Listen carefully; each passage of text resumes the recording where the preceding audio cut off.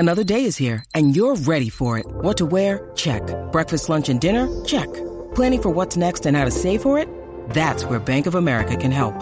For your financial to-dos, Bank of America has experts ready to help get you closer to your goals. Get started at one of our local financial centers or 24/7 in our mobile banking app.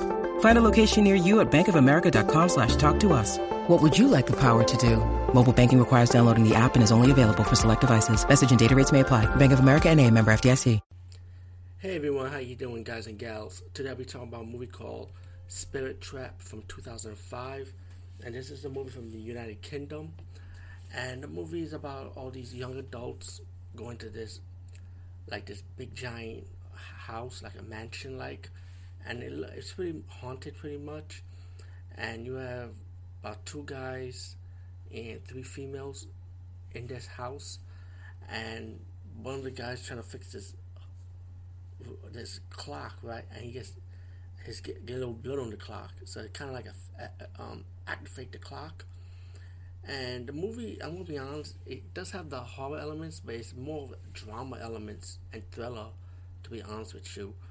But even with that, I'm gonna be honest, the movie was intriguing. It got me watching it because the actors and actresses were really good, and I like their performance in the movie.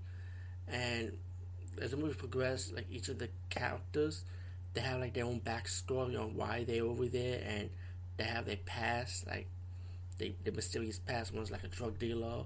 One female has her mom. It was used to be a spirit person, a medium, in a way I would say. Each character have their own story, but it will kind of lead them on the reason why they're there, and why the house is pretty much connected with them in a way, I would say. All in all, I mean, I feel like, to me, acting wise and what the movie represents, it was good. I ain't gonna lie, but does it have replay value? Would you watch it more than once? I'm gonna be honest with me, no, because I already know what's going on. And to be honest, I'm a horror movie guy, I prefer the fast-paced stuff, something like Night of the Demons or so.